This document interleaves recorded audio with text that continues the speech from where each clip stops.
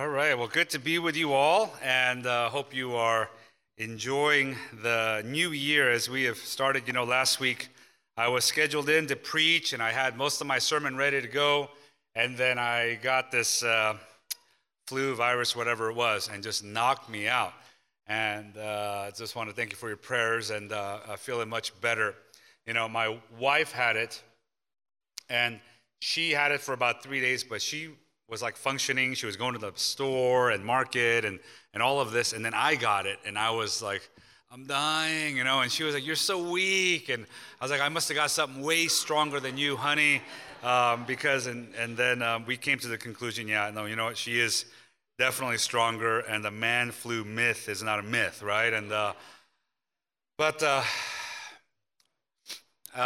Spent most of my time lying around, taking medicine, watched the whole Godfather trilogy on Netflix. And that is like 9 hours of Italian mafia, revenge after revenge and fighting, and the Corleones and Michael Corleone, and a story that pans through decades and decades of revenge. And while I'm in the back of my mind preparing for this week's sermon on humility and meekness, and I'm watching this, and it never ends, right? That story never ends. And whether you are you've watched it and you enjoy it, and I love watching that, and I've watched it over and over. But that story never ends, and they could really come up with another part in the next generation and the next generation of revenge, of getting back. And there is something in our human flesh that is attracted to this idea of getting back at someone, right? Getting back at them. Karma. Even though we don't believe in karma, we like to hopefully believe it happens to someone when they deserve it or not. And yet we come to a passage today, and our resolutions in this new year, the thought that we have for us is one of putting on humility and meekness. And we're going to focus on those two today. And those are not the most popular of thoughts, this idea of humility and meekness. And in our day and in culture today, what we often focus on, the person who gets the attention, gets the fame, gets the money, gets the positions, are those who are very aggressive and very out there. And, we start to believe that maybe this is the norm. Maybe this is the value of the day. And if I'm going to get ahead in this country, I need to get out there and I need to get noticed. But that is very counter-cultural to what we believe as Christians.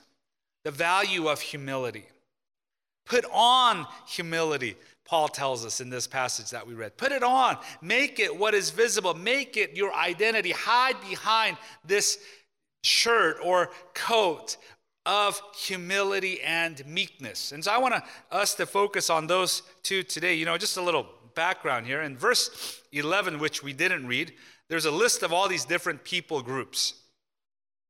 Here there is not Greek and Jew, circumcised and uncircumcised, barbarian, Scythian, slave free, but Christ is all and in all. So there is this description of all these people coming together, and in Christ they are now all in all the same. This isn't a random listing of people. And I just want to highlight a little bit from this list. The Jew would look down on the Greek, and they would call them the Gentiles or the non-Jews.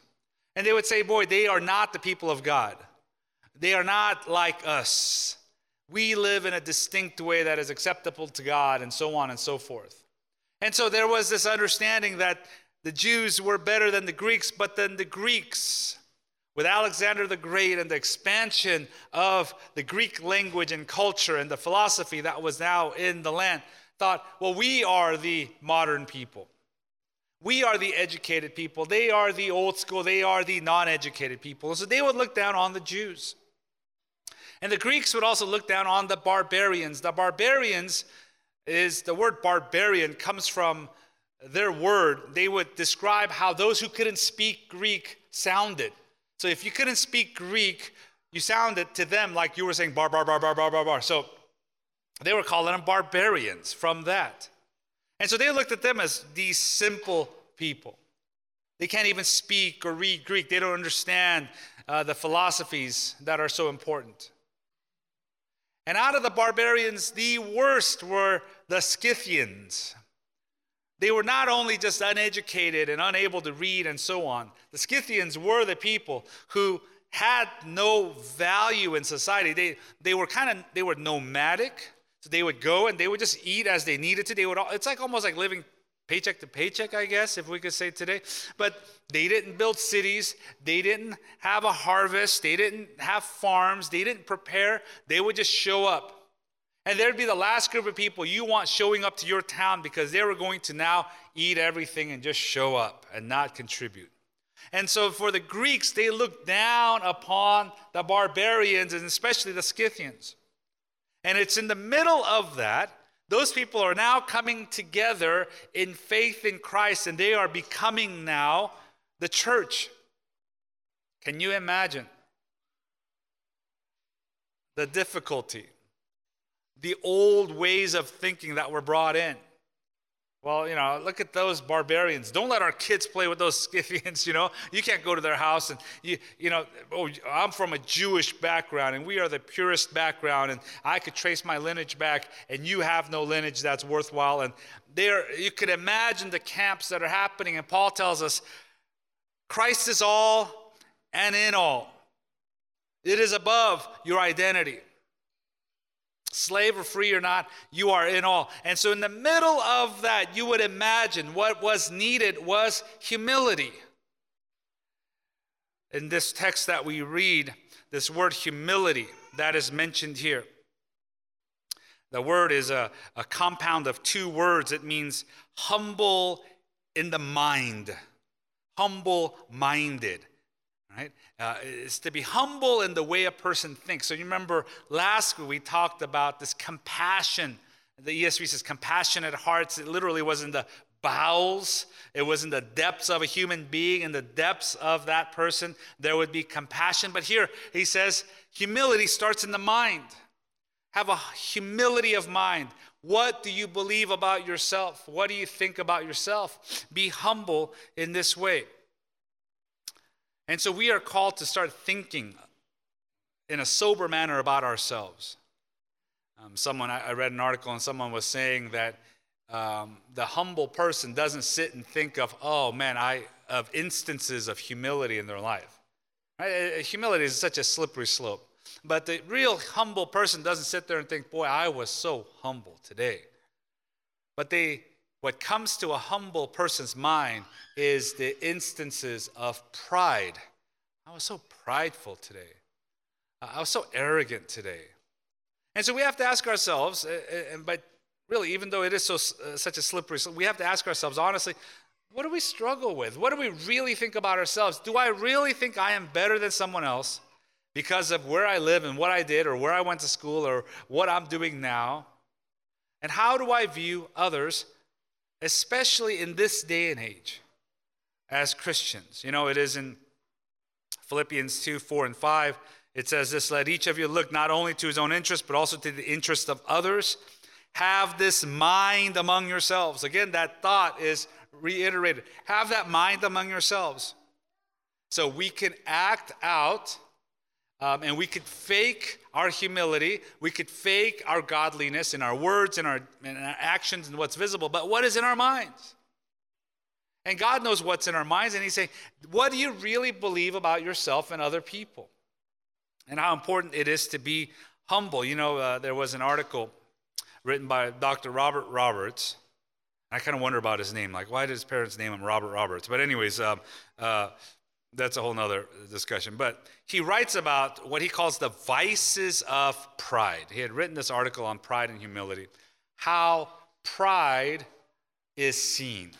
How pride is lived out. And he writes about these 4 vices. And I wanted to list them out. I think it is important for us to think about this. The pride of empty self-display. He's saying it's vanity, pretentiousness, wanting to be noticed, wanting people to notice me, wanting to be the guy, the gal, wanting to show how cute I am, how good looking I am.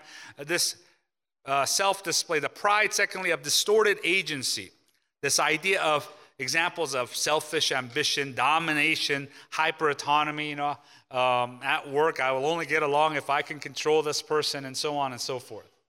Or the person that is hyper-autonomous, I am all-knowing, I can do all things, I don't need anyone. I don't need you to pray for me. I don't need to share about my life. I have the answers to everything. The pride, thirdly, of corrupt entitlement. I deserve something. I deserve special treatment. I deserve some kind of recognition.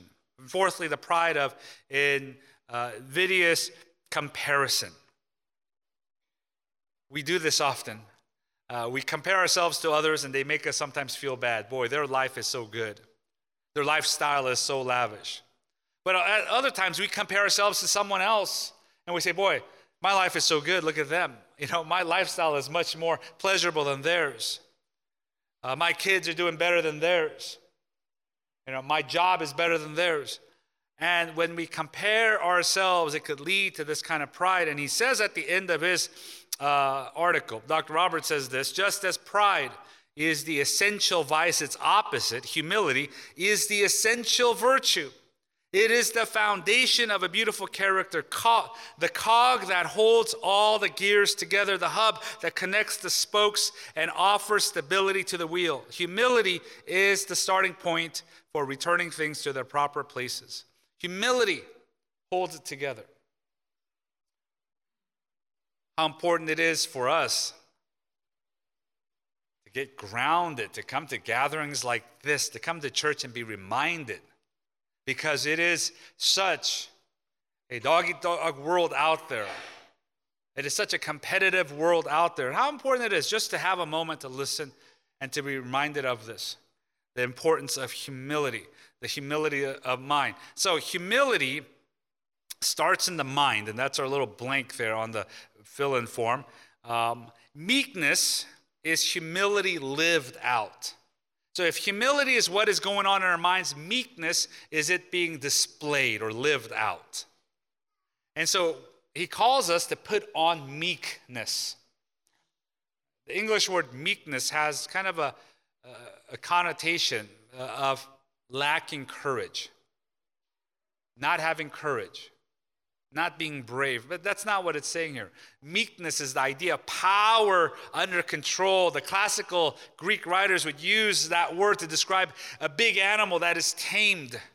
If you've ever ridden a horse, and how well tamed it is, and how easily that horse can kick you off and hurt whoever it is, but yet it is under control. And that is the picture of meekness. That when I have the ability to let them have it, to say what's on my mind, I can now control it. Jonathan Edwards says that all Christians, he says, all who are truly godly and are real disciples of Christ have a gentle spirit in them. We can misunderstand this to mean a personality trait.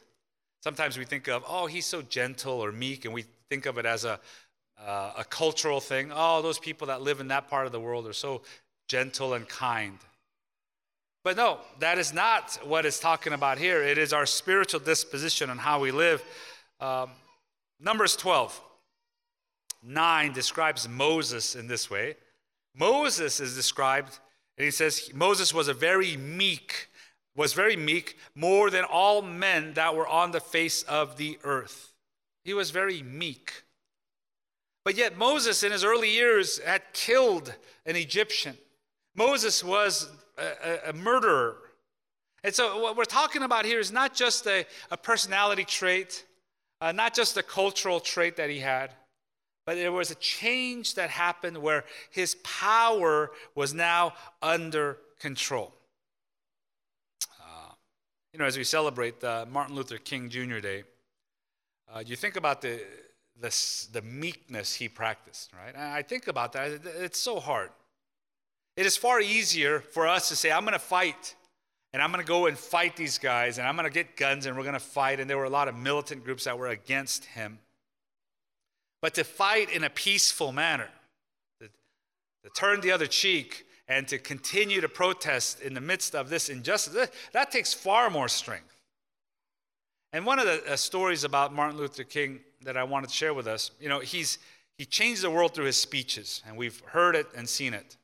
But there was an instance where he would get phone calls, anonymous phone calls all the times with names and threats and when I'm going to kill you, and people would hang up.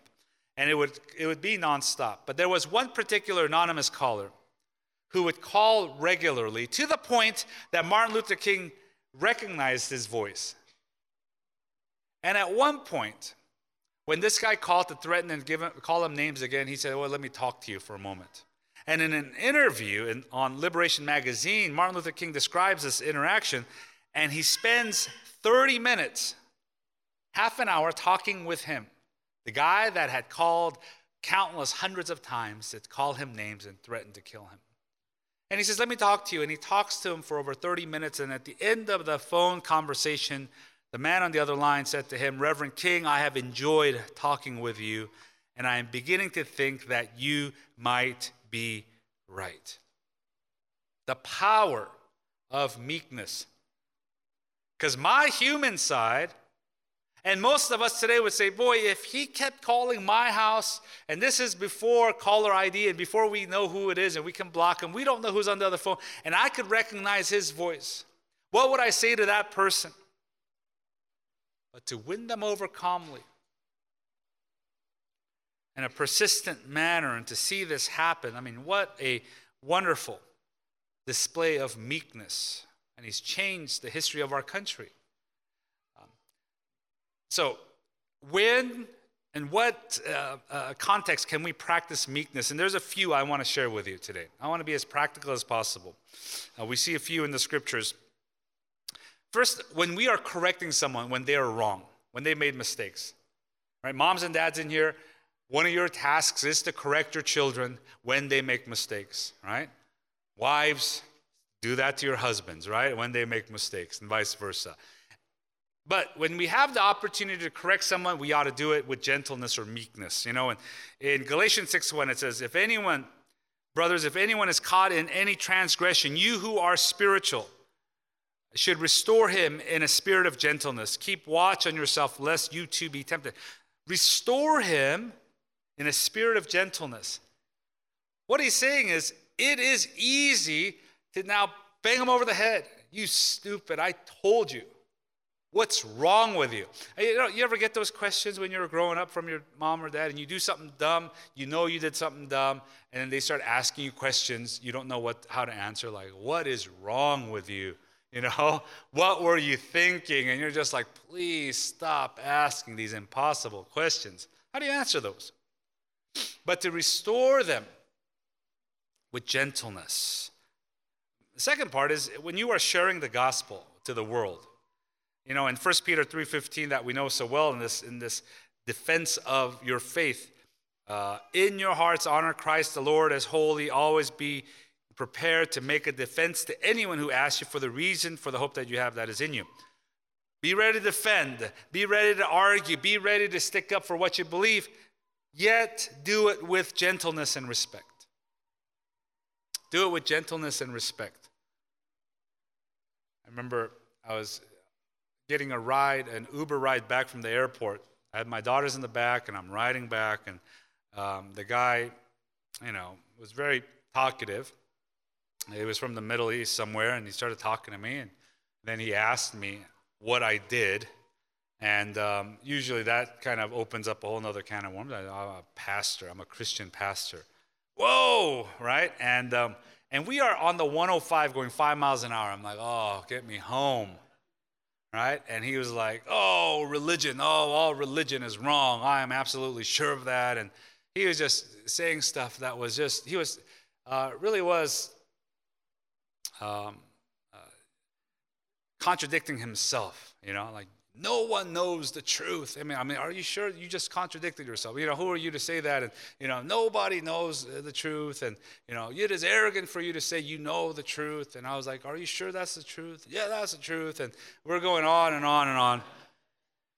And I was really tempted. One side of me, I just wanted to say, hey, listen to yourself. Just, and he was one of those, he was looking at me and the car's braking. Just get me home, having to deal, and I look back and my girls are both like, eyes are wide open. They're kind of like, what's going to happen?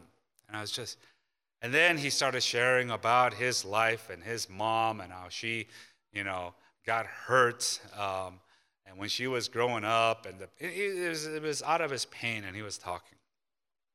An hour of that, and I get home. And then it asked me, how do you rate your Uber driver? 4 stars. I can't do 5, Do you want to add a tip? No, right? But to share the gospel in a gentle manner. Because I was thinking, I might be the only pastor he's ever given a ride to. And if I yell back at him, and if I start making him feel and look dumb, what does that do for him? And so when we share the gospel. Thirdly is when we grow in wisdom, the wiser you get, the smarter you get, the older we get, we ought to grow in meekness. Not be more stubborn, not be more difficult of a person, not be just set in my ways because, boy, I'm an older man. No, we ought to be practicing more meekness. And the Bible describes growing in wisdom and the meekness that comes alongside of this in James 3:13. Who is wise and understanding among you? By his good conduct, let him show his works in the meekness of wisdom. So as your wisdom is going up, as you are knowing God more and you are learning about life and you are hitting this next life stage and you are getting wiser than you were 5-10 years ago, it ought to be displayed in your meekness, not in the arrogance, not in the I know everything attitude.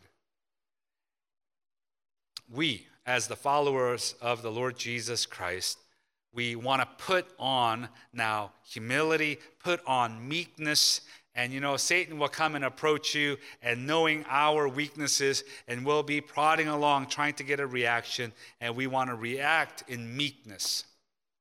Because the beauty of the gospel is simply that, is that the beautiful one, Jesus Christ, he is everything.